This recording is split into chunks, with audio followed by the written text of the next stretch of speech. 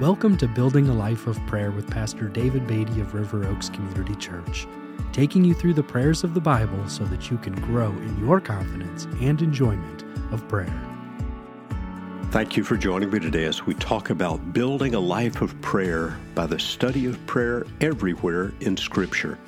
Today we're looking at the Old Testament book of Daniel. Daniel, along with other Jews, had been taken captive to Babylon.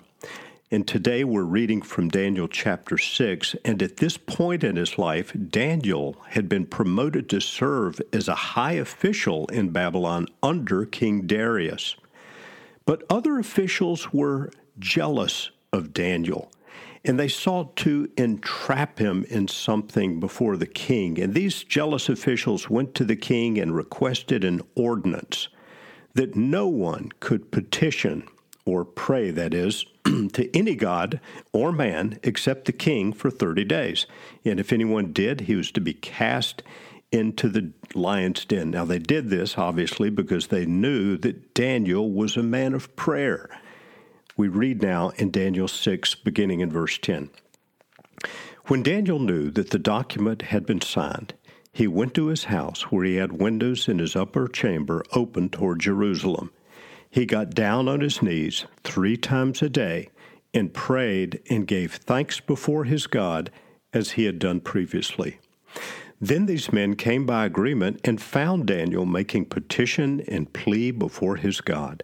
Then they came near and said before the king concerning the injunction, "O king, did you not sign an injunction that anyone who makes petition to any god or man within 30 days except to you, O king, shall be cast into the den of lions?"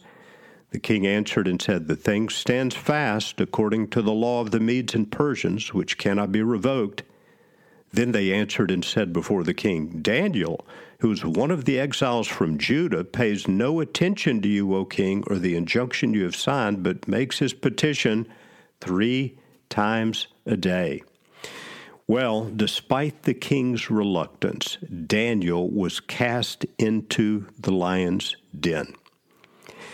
We read that the king himself was upset about this, and he went to his palace and spent the night fasting, concerned for Daniel. At the break of day, the king arose and went in haste to the den of lions. And we read in verse 20 of Daniel chapter 6, as he came near to the den where Daniel was, he cried out in a tone of anguish. The king declared to Daniel, "O Daniel, servant of the living God, has your God, whom you serve continually, been able to deliver you from the lions?" Then Daniel said to the king, "O king, live forever. My God sent his angel and shut the lions' mouths, and they have not harmed me, because I was found blameless before him, and also before you, O king, I have done no harm." Then the king was exceedingly glad and commanded that Daniel be taken up out of the den. So Daniel was taken up out of the den, and no kind of harm was found on him, because he had trusted in his God. Then King Darius makes a decree, and his decree reads this way, that in all my royal dominion, all people are to tremble in fear before the God of Daniel, for he is the living God, enduring forever. His kingdom shall never be destroyed, and his dominion shall be to the end. What a remarkable account of Daniel and his uncompromising devotion to prayer. What's the lesson for us from the book of Daniel? Well, it's not likely that you or I will be thrown into a den of lions if we should pray, but there is a great lesson here on the value of steadfastness in prayer. Daniel was uncompromising in his devotion to prayer, even at the cost of his life.